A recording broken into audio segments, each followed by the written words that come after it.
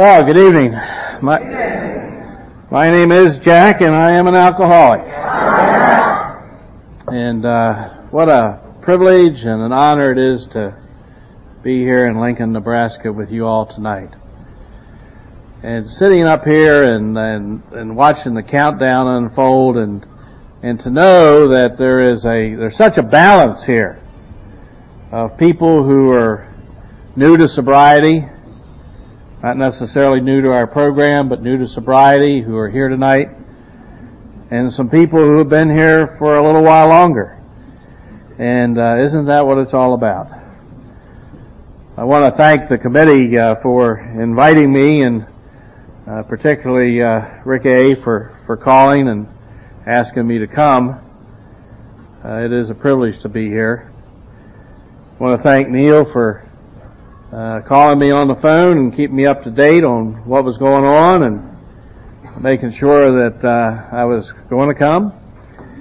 And I tell you, this was not part of my plan when I started. You know, our book says that our stories are to disclose in a general way what we used to be like, what happened and what we're like now. It's real hard to come here and follow speakers that have already spoken, like Patty and Billy. I mean, I could just as easily say ditto and sit down and I'd be way ahead of the game. I need to tell you that from my understanding, there really isn't a lot that's original in Alcoholics Anonymous. There seems to be an oral history that has passed one alcoholic to another, and it just seems to move all around the country. And nothing that I say tonight is going to be particularly original. More than likely, I stole it from somebody else. You're going to hear me say at least one thing that I stole from Billy. So I just want to warn you up front. So if you say, "Oh, I've heard that before," well, I hope so. Somebody else said it because it didn't start with me. I didn't plan on being an alcoholic. My father was an alcoholic. I know what an alcoholic is. I had no intentions of being an alcoholic. I hated what alcoholism did to our family. I hated what it did to our father. And I was stunned when I opened the big book and read in it that some of us at a very early age had closed the door upon God. And that was my experience. My dad was drinking. I prayed and prayed and prayed and prayed to God that my dad would stop drinking. And on one occasion, he came to me and wanted me to do something or go somewhere, and I honestly don't recall what he wanted me to do. But I do recall that he said if I did for him what he wanted me to do, that he would do for me anything I asked of him. So I asked him to quit drinking. He said, "Fair enough, I'll quit." It's about time I quit. My sister and my mom were not at home at the time, and they came home later that evening. I met them at the door and announced to them that our problems were solved. Dad has promised to stop drinking. Our financial affairs will be put back in balance, I know. Our family home and our business will not be threatened. And all will be right here in our family. And I did that. I made it happen by getting my dad to promise. And of course, the next day he got drunk, and my sister tells me that that's the day I changed. I really don't recall necessarily changing, but I do recall that I became a very problematic child. And I know that as far as I was concerned, I closed the door on God. I've always kind of believed that there was a God, but I was sure that whatever that force was called God, that I was not worthy, my prayers were not worthy, God had played a cruel hoax or joke on me just to see how I'd react. And I'll show you how I'm going to react. I'll just shut the door on you. I know that if I'm ever going to make it in this world, I'm going to have to do it on my own. I'm not going to have anybody else's help. It's going to have to be me. There was a singer in the late 50s by the name of Fats Domino who did a lot of rock and roll songs, but one that he did that I remember because it resonated with me was entitled, I'm going to be a wheel someday. I'm going to be somebody. And that was kind of like my theme song. I'm going to be somebody. I don't care about my father's alcoholism. I'm going to show you. I'll show you that I'm going to be somebody. I had no idea till I got to Alcoholics Anonymous the role that alcohol played in my life, but my whole life has been driven by alcohol, and I didn't know it. I had no idea. Give you a couple snapshots. I'd been working one summer, going to the community college, and some guys I knew were living and working down at the ocean. Maryland. I'm from Hagerstown, Maryland, and we have a little sliver of Atlantic seaboard where we have a resort community, and a lot of folks go down there, and I had some friends down there who were working, and I went down for the month of August and lived as a bum. Lived in the basement of hotels and ate leftover restaurant food and drank their beer and observed the scene. And I'm a keen observer, and I noticed in Ocean City, Maryland, that if you were a beach boy or a lifeguard or a waiter or a bartender or a clerk in a store and you drank and you acted out, they'd lock you up. But I noticed that the policemen didn't get arrested when they acted out drunk. So, for the next 3 summers, I worked in Ocean City as a policeman. My first career decision, driven by alcohol. They paid me $1 an hour for 56 hours a week, and I wondered why I didn't have any money. But during those 3 summers, I drank every day.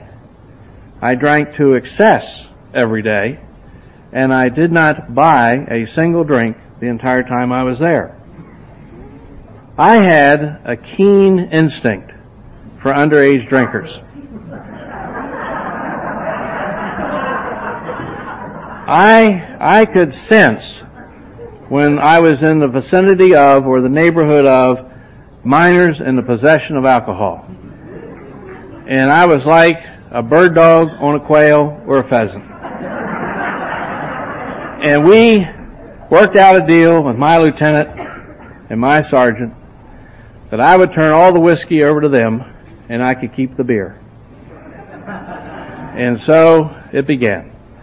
I had the finest collection of coolers in all of Ocean City. Because you couldn't just give me your beer. You had to give it all to me, including the tuna sandwiches, if you had any. So, they gave me a squad car for my second and third year. My activities picked up. One morning, while patrolling the beach highway at 3 a.m., I saw a convertible automobile driven by a white male with 3 or 4, I can't remember now, attractive women in the car, operating erratically, changing lanes, weaving. Oh, well, I stopped them. I knew this was not a minor in possession, but I stopped them and I approached the vehicle, license, registration. The driver said, "Do you know who I am?" I said, "No, I don't know who you are." He introduced himself as the state's attorney for the community or the county in which Ocean City was located. Now keep in mind, I don't know anything about state's attorneys. I'm not a lawyer. I don't know a whole lot about what he's talking about. I wrote him the ticket for DWI. Now I don't know, in some places they're called district attorneys, some places they're called the Commonwealth's attorneys, some places they're the chief prosecutor, but they're the people who head up the criminal justice system. And I'd given this guy a ticket, and it really, at the moment, didn't mean anything to me. But when I got off at 8 o'clock in the morning, it became more meaningful. I pulled into the lot where we parked our squad cars and was met by the chief of police, who had not spoken to me yet that summer. And he invited me to come to his office and to bring my citation book with me. And when I got to the chief's office, there seated on the couch was the guy I'd given the ticket to at 3 o'clock in the morning, the state's attorney for Worcester County. He said, "Give me that ticket book," said the chief. I handed it to him. He handed it to the state's attorney. State's attorney wrote across the bottom of it, "Nol pros." That means case dismissed. It was at that moment I decided I wanted to become a lawyer.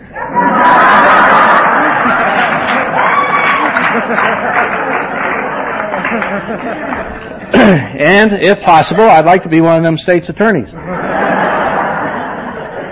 Because I still wasn't real clear on what it was all about, but writing case dismissed across the bottom of your own ticket, that's very important if you drank like I drank.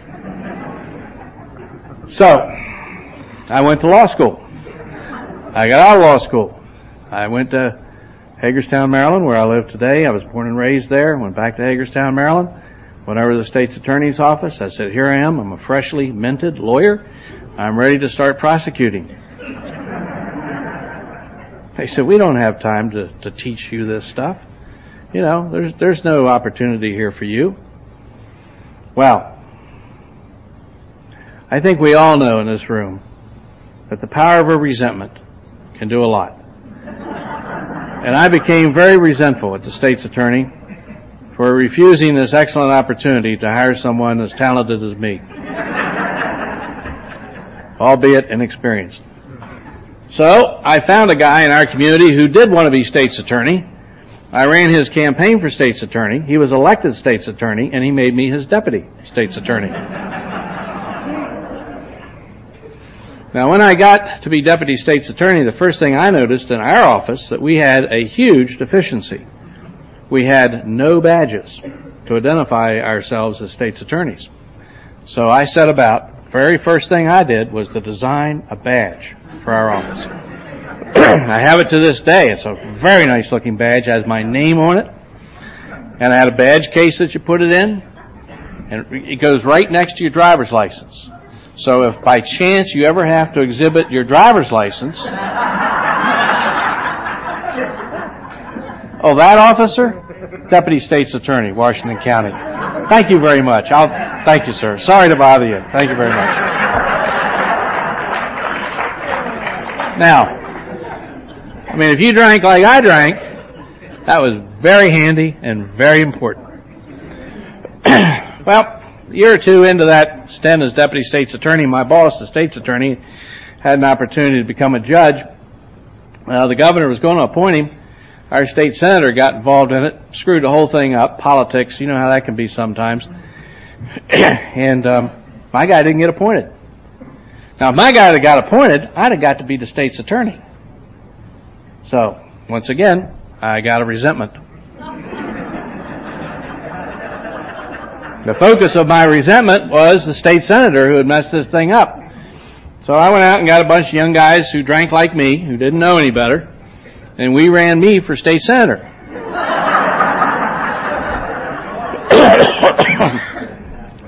Little did I know that our state senator was going to run off with the secretary of the Appropriations Committee and abandon his family and go to Florida. But he did, and I got elected state senator. Now, when you are a state senator, they give you a license plate, and it says state senator. That's better than a badge. Because that way, they know who they're dealing with before they even turn the lights on.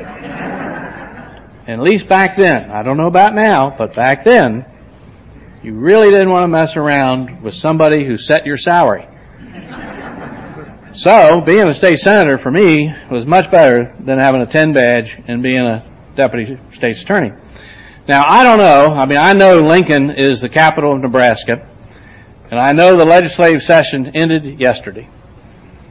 Now, you probably have here in Lincoln the same thing we have in Annapolis, Maryland. And that is people who are willing to buy alcohol for members of the legislature at any time of the day or night during any day of the week. They're called lobbyists. Now, I would like to tell you about my legislative career, but I don't remember very much of it.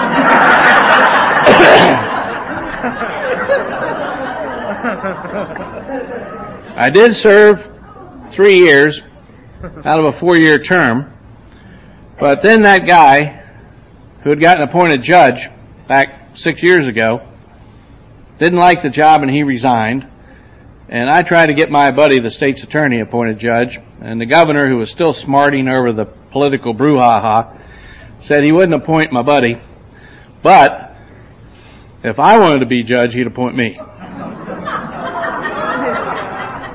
Well, in Maryland, circuit court judges are appointed and they run for a term of 15 years. And it doesn't come around very often, and there are only 2 judges in my county, and he appointed me to be one of them. Now, being a general jurisdiction circuit court judge in a 2-judge county is pretty close to being God.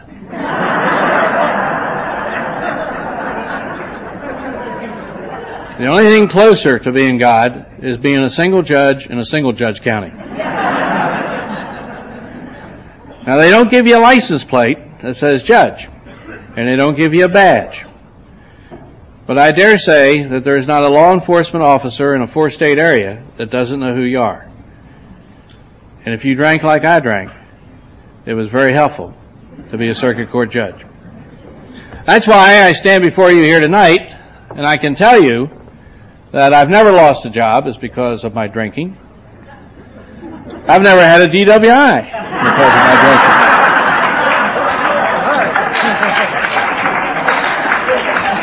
I've never been to jail.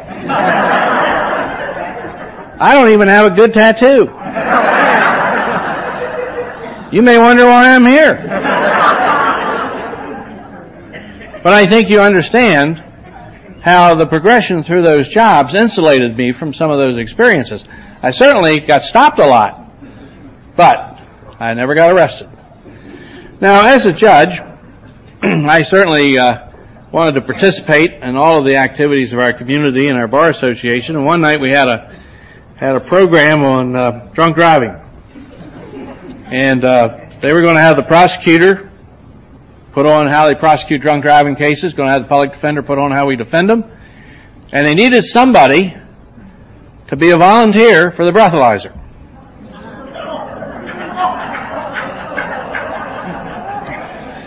I'm a neutral person.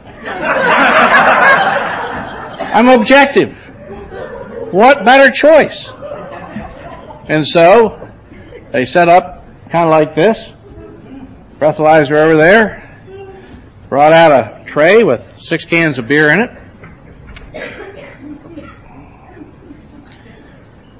Where's the rest of it? I said. This program, I think, is 2.5 hours. Well, we got plenty back behind. I said, well, ice it up and bring it out because we're going to need it. And I started drinking and they started talking. And, and every 15 minutes I blow in the breathalyzer. 0.05, 0.11, 0.18, 2.3, 3.1. I think 3.7, 3.8 was the highest I got. And then it was my turn to put on my part of the program.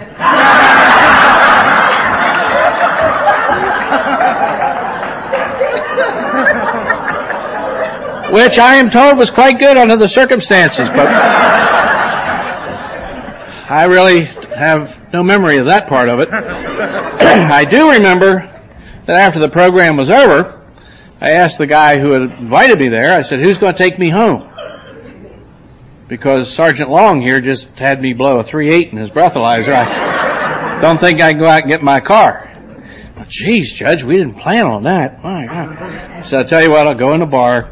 You come, let me know when the sergeant's gone. So I went in the bar, had a couple drinks. Sergeant's gone.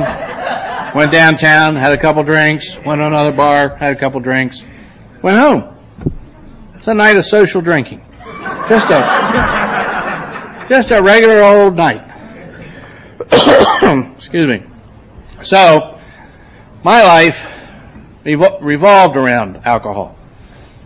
And here I am, populating the rooms of Alcoholics Anonymous with every person who comes through my court with a DWI.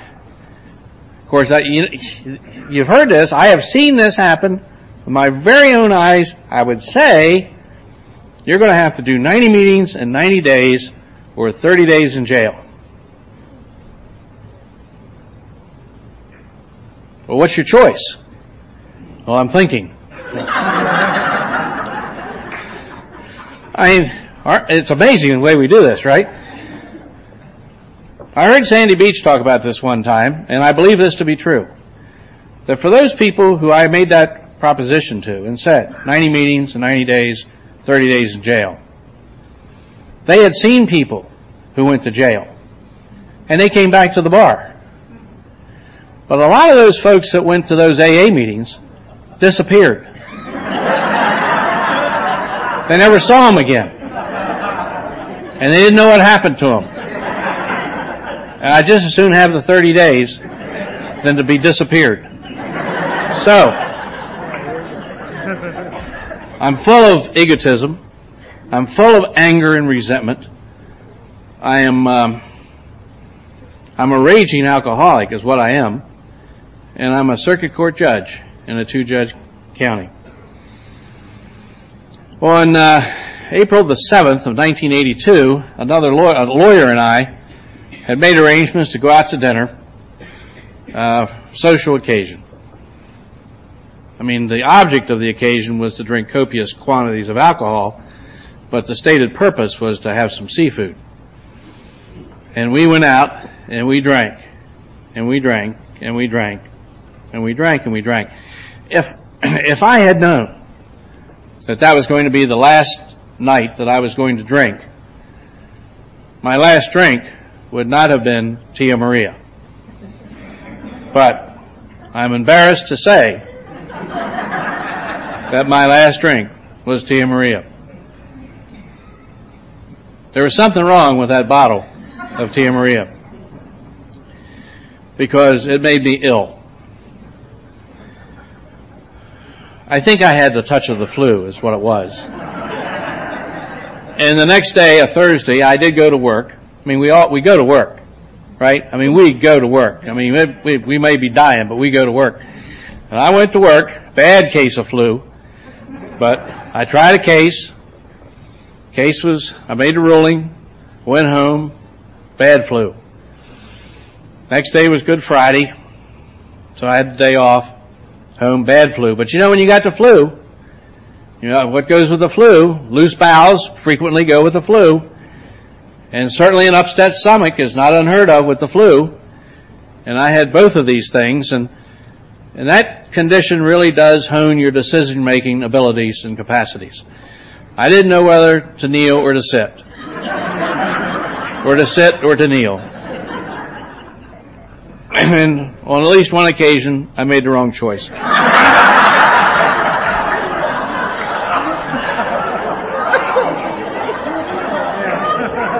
enough about that.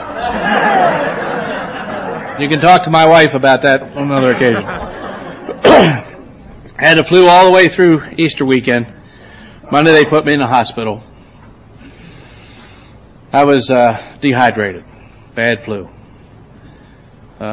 Later that night, my stomach became distended, and they had to do abdominal surgery on me. And when they opened me up, I was full of gangrene, peritonitis, and really did not locate what caused it. But it was there, and they were cleaning that up. And then my kidneys quit, and my liver was enlarged, my pancreas was digesting itself, and my respiratory system quit. So they really stopped looking for the cause of the peritonitis and began trying to just save my life. And 20 years ago tonight, I was just ending my first week in intensive care.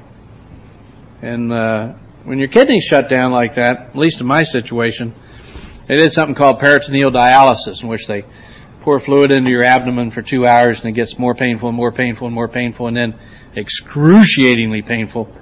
They leave it in there for 2 hours, excruciatingly painful. Then they drain it out. And you go, oh, it feels better. And then they start again. And they did that for several weeks in Hagerstown.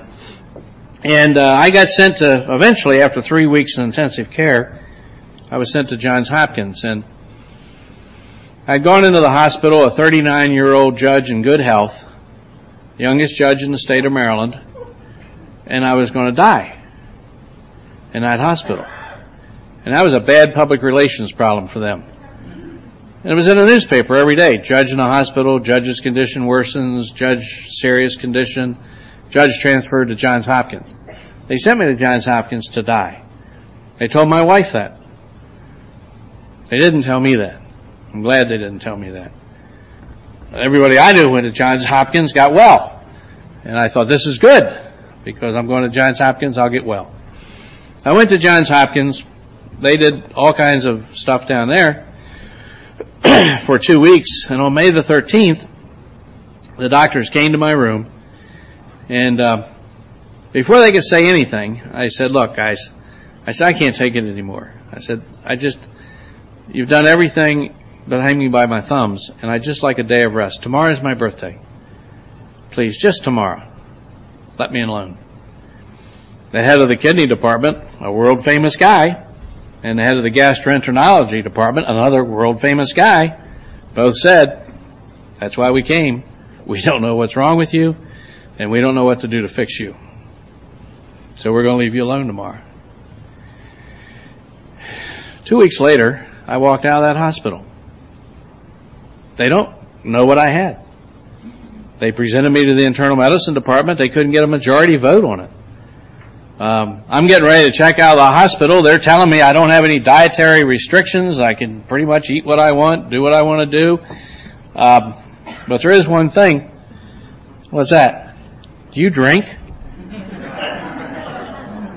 What kind of question is that? I've been in the hospital for 7 weeks, for crying out loud. No. We don't mean if you had anything to drink in the last 7 weeks. We mean, do you drink? I'm a lawyer. It's a professional obligation for lawyers to drink. I'm a judge. I have to be elected to this office. I drink with my constituents. I drink with lawyers. Yes, I drink. Certainly I drink. Well, how much? Not much. Why? Well, because, your kidney function's back, and alcohol really does big damage to the kidneys. Your liver function is returning, and alcohol really does a number on the liver. Your pancreas has stopped digesting itself, and alcohol's bad for the pancreas. And we just like you to not drink. Well, I said, well, for how long? They said, a year. I said, a year? And they said, yeah. And I said, well, I haven't had a drink since April the 7th. Okay. And he said, no. We don't mean April the 7th. This is Memorial Day weekend. We want you to use June 1st as the date that you don't drink. Now, I know in this room tonight there are some people who recognize the injustice of what was being asked of me. There was no credit for the 7 weeks that I had not been drinking. None. That's unfair. I think it's probably unethical. And so we began to argue, me and these two world-famous doctors, which causes me to wonder just who was the most mentally unbalanced in that group, because they were seriously engaging me. Well, we compromised. They saw it my way. And I said I would not drink until next April the 7th. And then they said, if I wanted to drink, go ahead and drink. But if I thought that any of the pain and suffering that I just experienced had anything to do with alcohol, why don't you not drink till June 1st? Sounded fair to me. And thus began the craziest, most insane period of my life. Not drinking. And just going nuts. I need to tell you that when I was drinking, my wife and I separated 3 times. When I stopped drinking, my wife and I separated 3 times. I think that's a pretty clear indication that alcohol had nothing to do with it. But I think alcoholism had a lot to do with it. Now, if I don't screw this thing up, she and I will be married 36 years come August. And she ought to get a chip for that.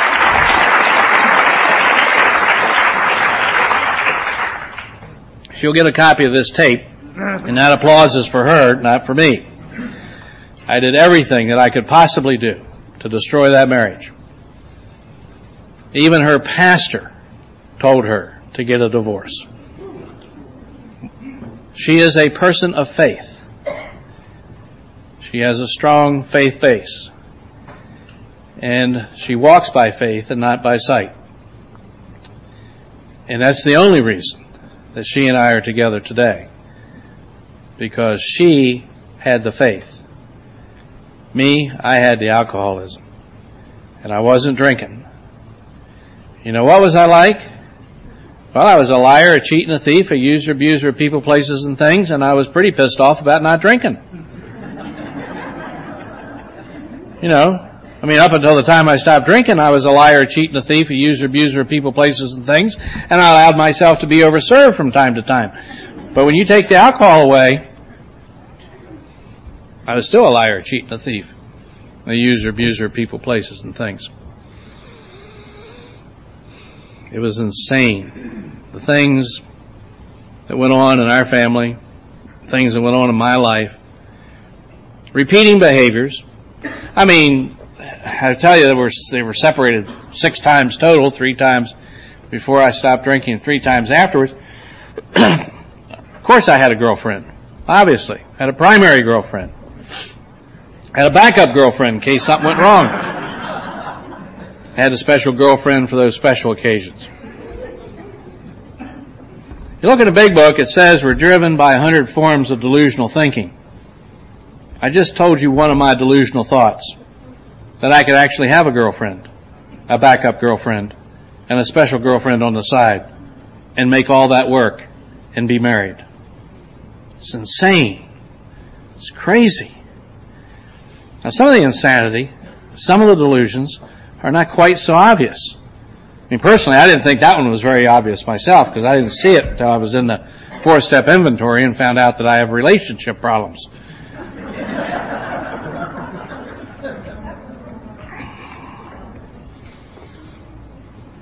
As June 1, April 7th rolled around, I said, I won't drink until June 1. June 1 rolled around. I didn't drink. And I continued to not drink. You know, that's like going on the wagon, not drinking.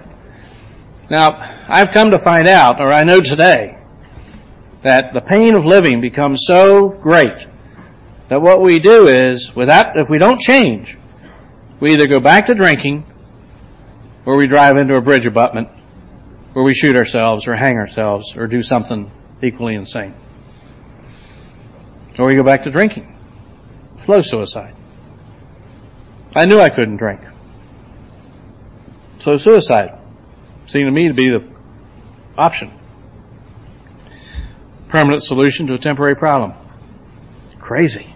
Just crazy. I had 2 friends, Bob and Ken, who were in Alcoholics Anonymous. Bob ran a treatment program at the hospital. Ken was in the prosecutor's office in our community. I had hired him when he got out of law school. He and I did a lot of drinking together.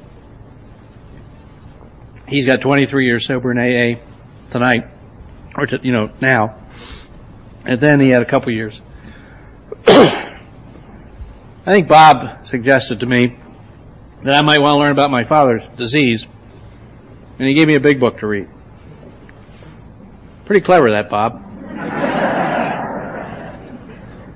If he'd have said something about my alcoholism, I mean, I think it's pretty clear I'm not an alcoholic. I haven't had anything to drink for years. But I read the big book, and much, as I expected, my father was in there. Certainly wasn't expecting for me to be in there, but indeed I was. And they came to my chambers every Friday at noon and brought their big books. Chambers are what judges call their offices. They pay us extra money for chambers. So they would come, and we would read, and I would explain to them how it was impossible for me to go to meetings of Alcoholics Anonymous. And they would encourage me, and I would argue, and they would encourage me, and I would argue. Okay, I'm powerless over alcohol. I'll own up to that. But I really think that I need to take care of my job here. I need to be responsible for my relationships. I mean, after all, I have quite a few of them. And the money situation, I think I'm pretty much in charge of that too. Of course, I was spending a lot of money I didn't have to buy things I didn't want or need to impress a lot of people I didn't like. I heard that in Alcoholics Anonymous. The first time I heard it, I said, yes, that's me. I never recognized that behavior before until I heard it here. But that was me. So, long story short, I started going to some meetings of Alcoholics Anonymous in Frederick, up in Chambersburg, Pennsylvania. I'd go late. I'd leave early. Very nice, the meetings. Nice people. They need this program. It's pretty clear. But, AA is a not drinking deal, right? And I'm not drinking. So what's the problem? No problem. I'm running my life. I'm in charge of everything. And I'm not drinking. And right before Christmas, 1989, I had lunch with my sponsors. Right? Christmas, have lunch with your sponsor. That's what you do. Have lunch with your sponsors. Again, they encouraged me to go to meetings in Hagerstown. Again, I told them why I couldn't. I was separated from my wife at the time, surprisingly enough. Had an apartment. Went back to my apartment. I lived on the second floor of this really nice building, and they had a gang mailbox down on the first floor, and I went up to my apartment, and there was a package propped against my door, and it was a Hickory Farms package. They come at Christmas all the time, like a sausage or a cheese log. And the mailman had walked it up the steps and put it against the door. Isn't that great, living in a small town? I mean, if he'd have put it downstairs at the gang mailbox, somebody come along and steal the judge's sausage. So it was so I take the box and I go into my apartment. I'm in a kind of an inner room where there's a answering machine, and I'm taking the messages off the answering machine. I'm trying to figure out how to get this damn box open, and it's taped, and finally I find a place where it's taped, and I zip that tape with one of my car keys, and I open that lid up, and boom!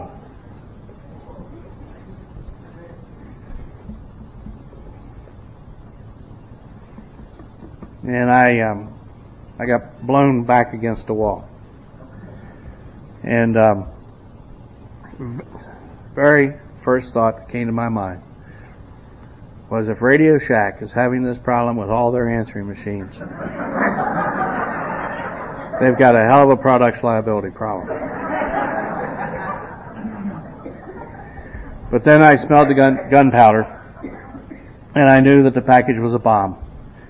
And the week before, a judge in Birmingham, Alabama had received a bomb and had been killed. And just a few days before, a lawyer in Savannah, Georgia had received a package at his office and had been a bomb, and he'd been killed. And that's what this was. It was a package bomb. There was a fire, and I tried to put it out, and I couldn't. I went out into the hallway and hooked the mailbox, or the fire alarm box.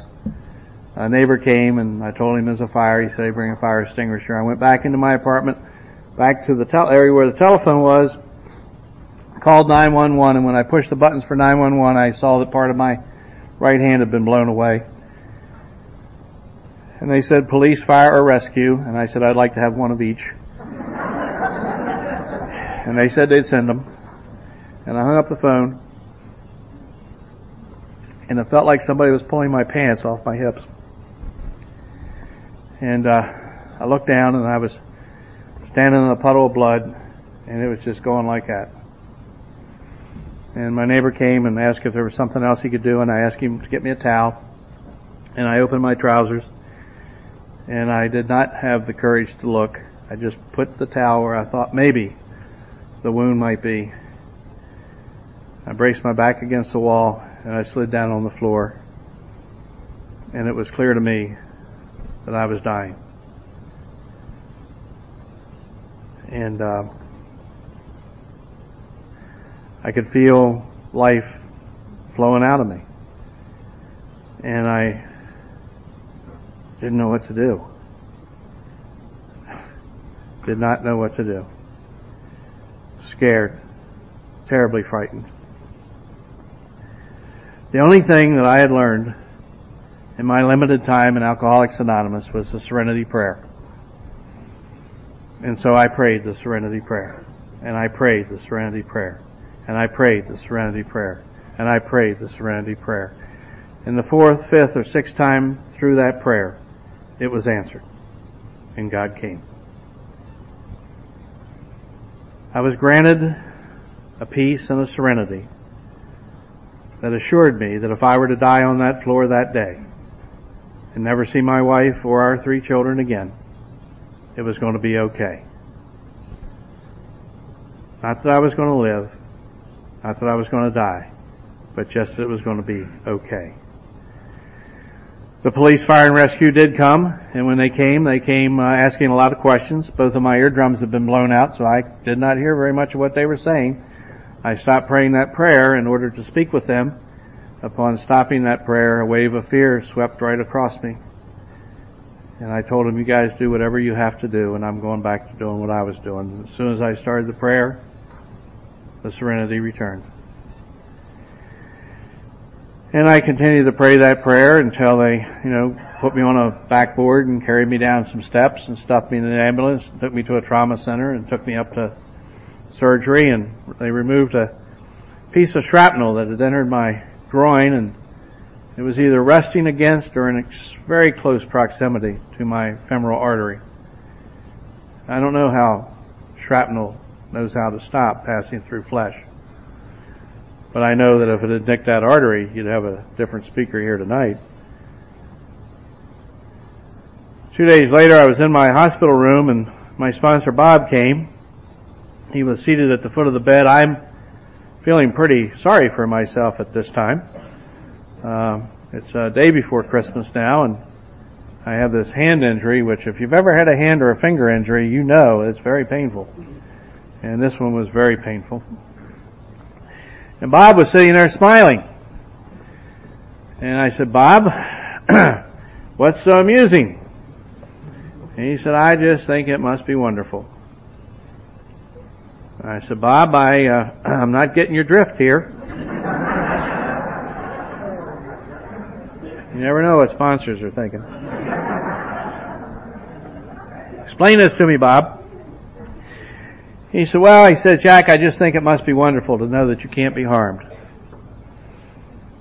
And I said, Bob, I'm still not following you. He said, well, Jack, he said, as I understand it, there were 4 pipe bombs in that package. 1 pipe bomb would have been more than enough. Certainly 2 was redundant. And to put 4 in it was really overdoing it. And I would say that man has done everything that he could do to kill you. And that for reasons known only to God, you are here. And you cannot be harmed until you finish God's work here on earth that He has for you to do. It's good to have a sponsor, because sometimes they do have a different perspective. That was not my perspective. At the time Bob mentioned that. However, The FBI came and said, where'd they take the corpse? The ATF came and said, where'd they take, what morgue did he go to?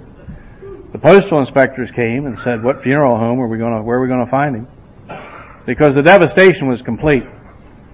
Pictures on the wall behind me, riddled with shrapnel. All the doors of into the area where I was, all of them had holes blown through them. Ceiling and ductwork, all blown out. Hair on my head, burned. Hair on my face, burned. Any scars or marks on me? Little problem with my hand. Piece of shrapnel in my groin. I don't recommend getting blown up as a learning experience.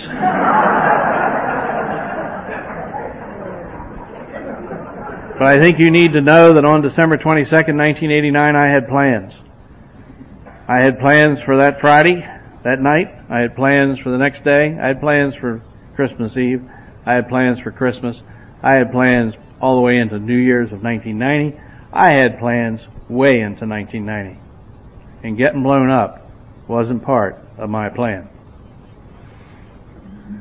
Well, it got my attention. I'm not in charge of my life. Me and all my big plans about managing my life. Going to run my relationships. Going to take care of my money. I got nothing. And the only reason I have this job is because God gave me the job. The only reason I have any relationships is God has permitted that to happen in my life. Money, God's got all the money in the world. He'll let me have what I need. Won't let me have what I want.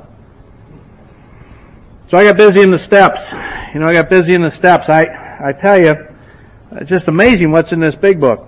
If you ever want to hide something from an alcoholic, put it in their big book. I read this thing, I read it. I never saw this stuff. We were having trouble with personal relationships. I don't know if anybody identifies with this or not. Couldn't control our emotional natures. A prey to misery. A prey to depression. Couldn't make a living. Well, I made a living, I just spent more than I made. Feeling of uselessness. Full of fear. Unhappy. Couldn't seem to be of real help to other people. Check mark goes next to every one of them for me. I can't tell you how many times I'd had this big book read to me, or I'd read it myself before I saw that. Book calls them bedevilments. Story of my life. There's always been something wrong with me. Didn't fit in, didn't belong, felt different. Ashamed of my father. Ashamed of my own behavior. I frequently felt as if I had been, well, you know how I said my birthday's on May the 14th, and it's like God had this stadium, all the little babies going to be born on the 14th of May, go to the stadium. Okay, little babies, get in here. God's going to tell you everything you need to know about living life. And okay, now God's coming up to the podium, and He's getting ready to speak, and I got to go to the bathroom. I'll be right back. And I go out and go to the bathroom, I hurry back, I get back in my seat, and God's saying, and now you know everything you need to know about living a successful life. And everybody says, man, that was cool. Did you hear that? That was cool. Everything we need to know. Yeah, man, I heard him. Yeah, great. I didn't hear anything. All my life I thought, I'd look at you and I thought you knew what was going on, and I didn't know. I don't know how you found out what was going on. Nobody told me, and I sure wasn't going to ask you what was going on, because if I asked you, then you'd know I didn't know. And here I am in Alcoholics Anonymous, and I don't know. My ego required me to point out to my sponsors that I have graduated from community college, University of Maryland at College Park, University of Maryland Law School with honors, and my sponsor pointed out that there are degrees on rectal thermometers, and you know what we do with them.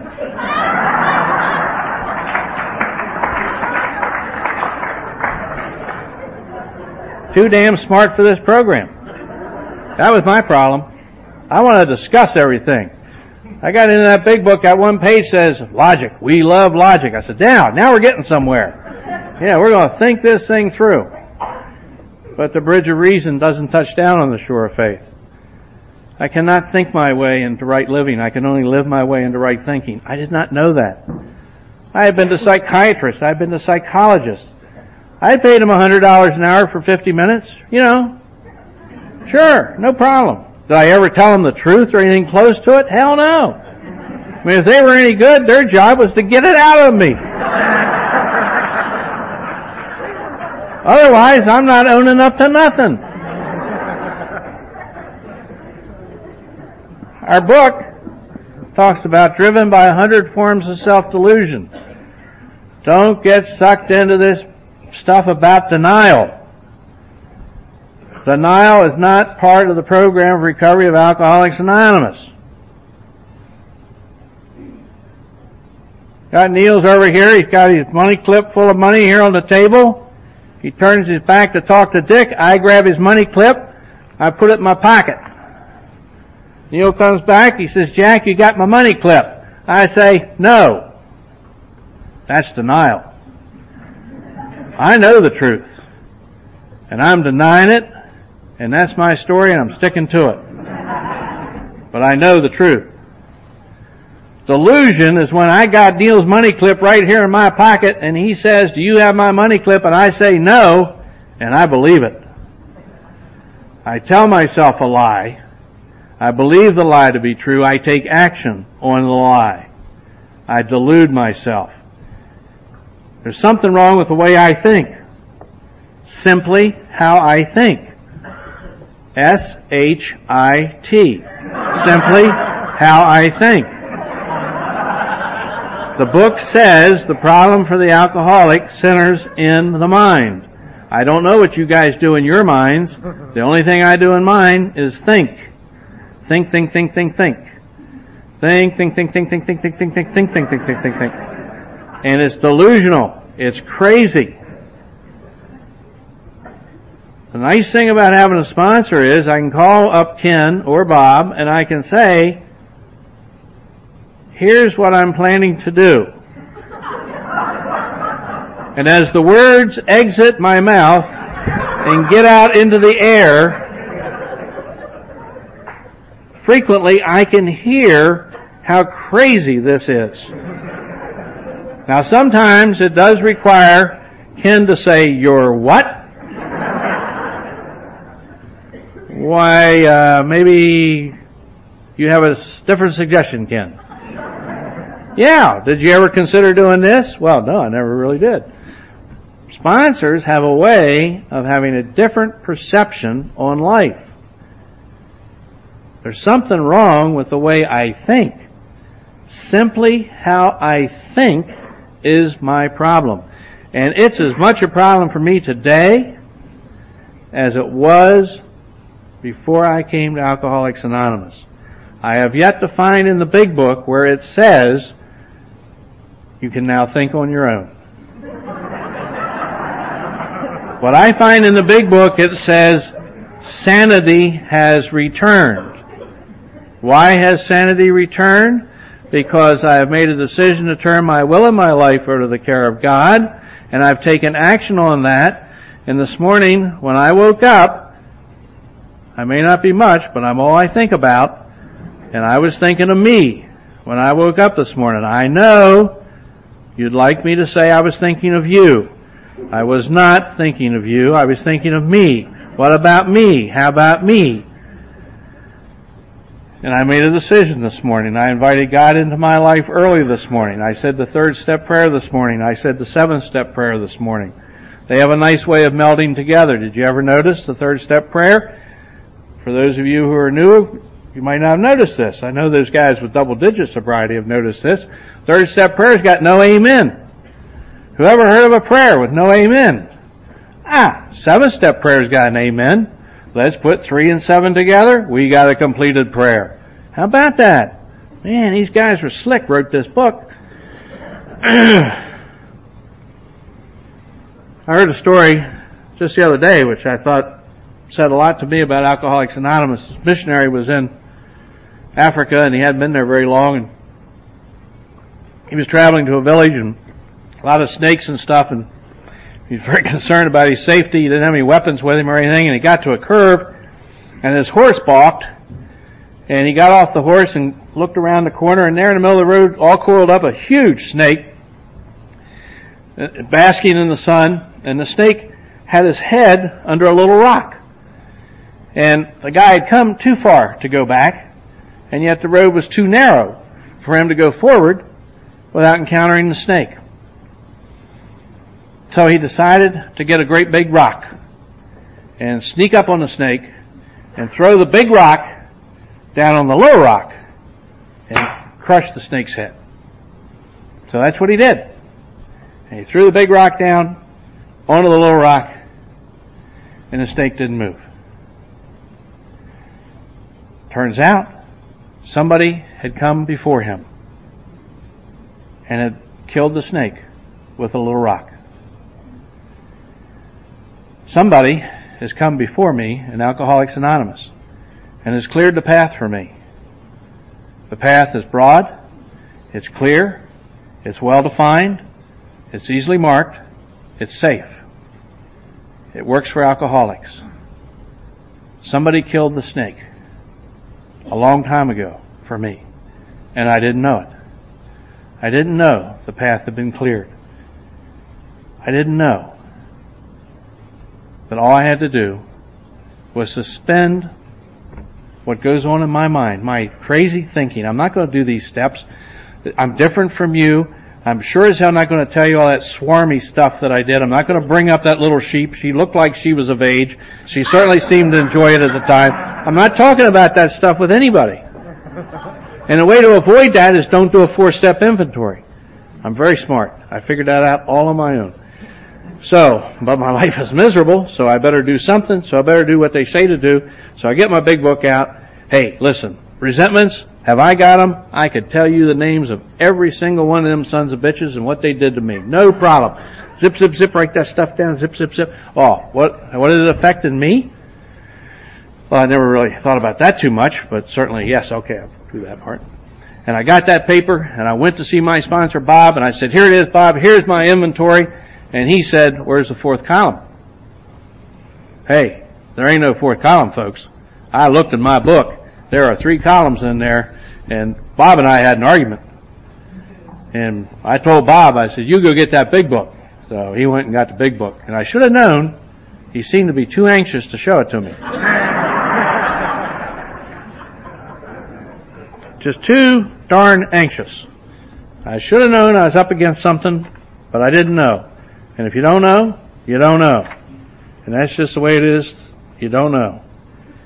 I had never resolutely looked, as Billy said earlier today, for my own mistakes. I had never really looked to see where I'd been selfish, or dishonest, or self-seeking, or frightened. And that's where recovery began for me. You know, I love this book. I love AA. Right on the very front, I got this 4th edition here. It says the story of how many thousands of men and women have recovered from alcoholism. Right on the very first page. The greatest promise, the greatest hope for people like me who suffer from a chronic, progressive, incurable disease. I can recover from this. Not be cured of it, but I can recover from it. I wish I could tell you what happened to all those voices that used to be in my head. They just left. I don't know.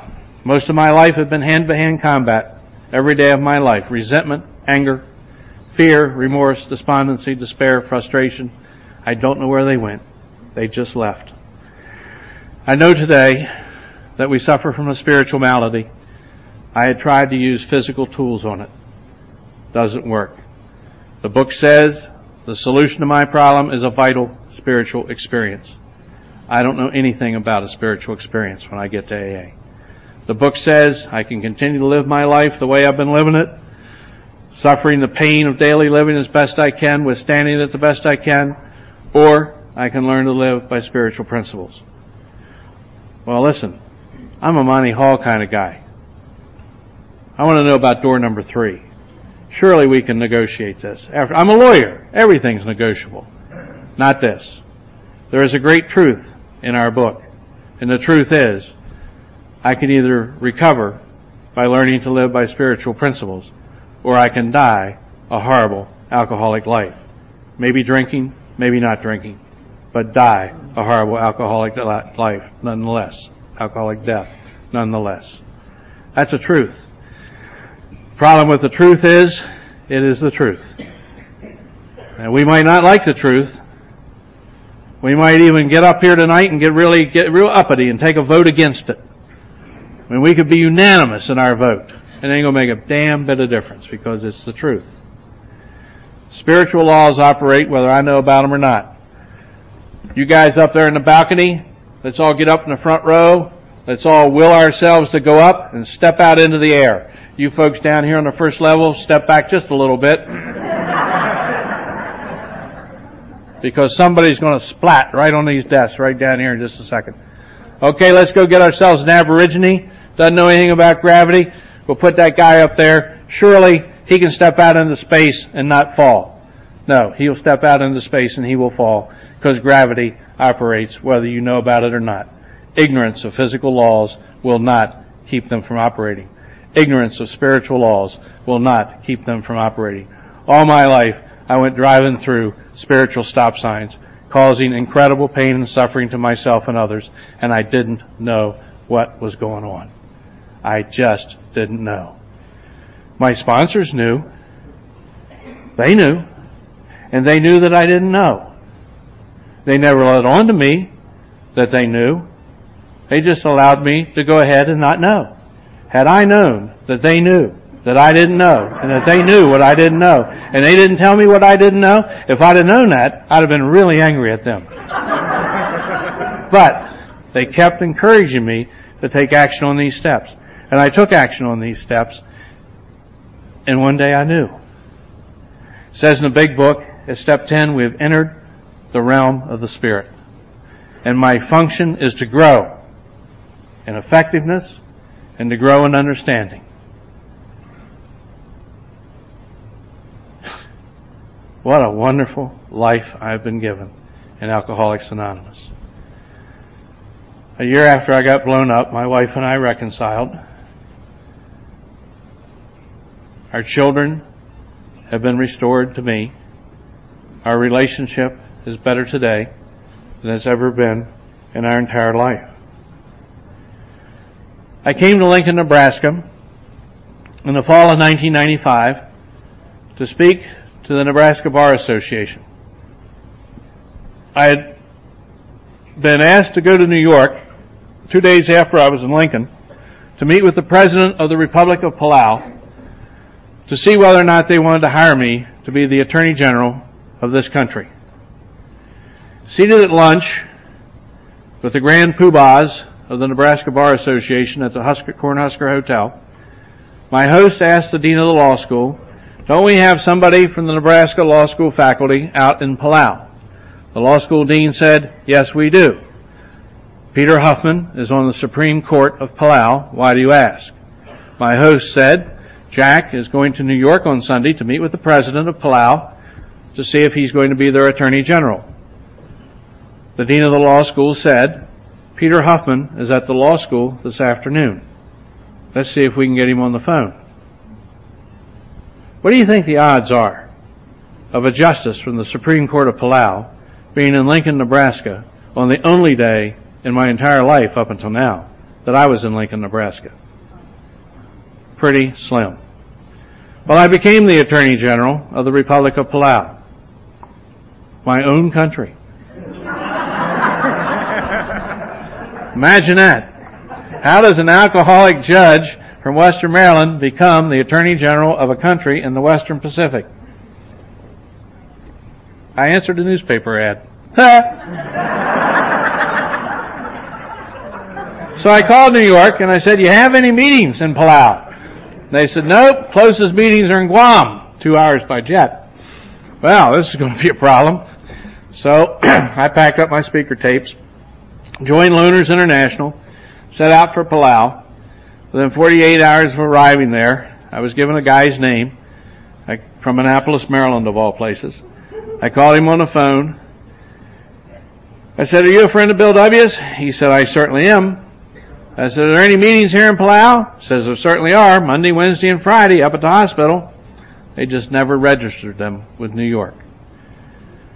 So that was a Monday, so I'm going to go to the meeting of the AA in Palau. I need to dress appropriately. I go through all of my stuff. You gotta have AA stuff to wear. I select my first things first shirt, and I go off to the meeting. There were 4 Americans there and 3 Palauans, and they warmly welcomed me to the first things first group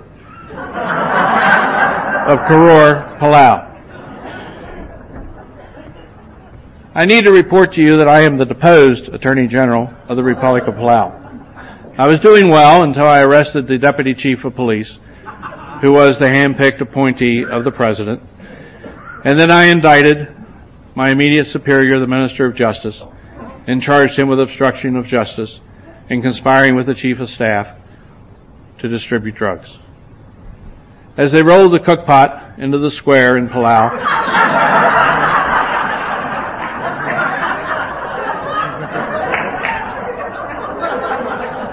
and began chipping carrots and potatoes into it, I knew my days were numbered. I don't know why I was sent there. I don't know why I stayed as long as I did. And I don't know why I do what I do today. Except that I do have a higher power in my life that directs and guides my life. And I learned about that power here. You remember when I began this talk, I told you I closed the door on God. I need to tell you that my father died with 15 years of sobriety in Alcoholics Anonymous. My friend Bob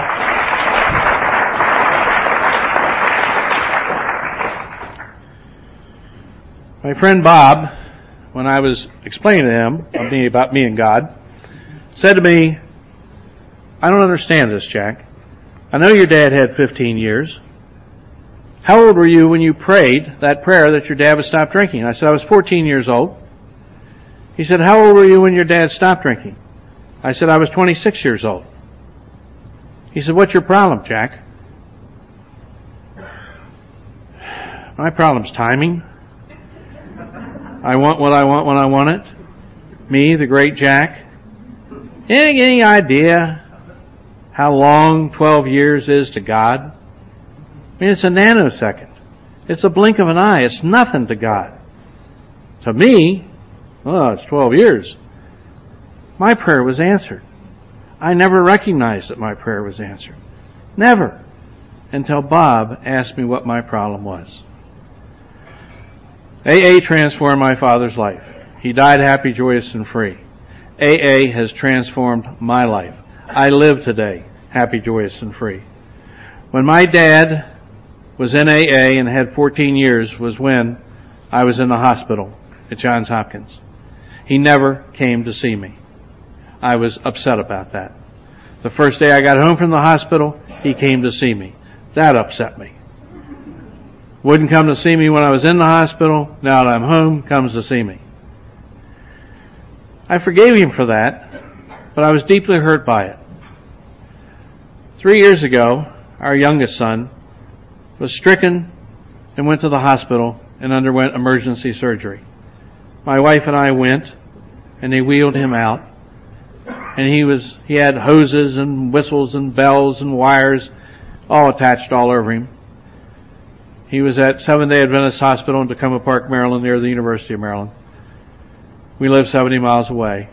I went home and got clothes for my wife, brought them down. She moved right into the hospital. I think I visited maybe every other day, and it was the hardest thing I'd ever done in my life. And I knew why my father did not come to see me in the hospital. With 14 years of sobriety, he couldn't do it. It was too painful for him. With 17 years, I could barely do it. I just could barely do it. Alcoholics Anonymous has given me the opportunity to see life as it really is, not the way I think it is. It's given me the opportunity to love life as I've never loved it before. Alcoholics Anonymous has given me an opportunity to laugh as I've never laughed before. And Alcoholics Anonymous has given me the opportunity to cry like I've never cried before. Today, life has meaning for me because I have a God in my life today who's loving and caring and gracious, and He wants only the best for me, and He wants only the best for you. And if you're here tonight and you're new, please believe me when I tell you I did not come here from Hagerstown, Maryland to tell you lies. This thing works. We're alcoholic. We are not like other people. Alcoholics Anonymous works for us. For all of recorded history, there has never been a solution for us until 1935. Today, there is a solution for us. The vast majority of alcoholics never get here. You're here. Please, with all the earnestness at my command, I beg of you, stay here. Stay here. Don't leave. Don't quit. Don't give up. Together, we together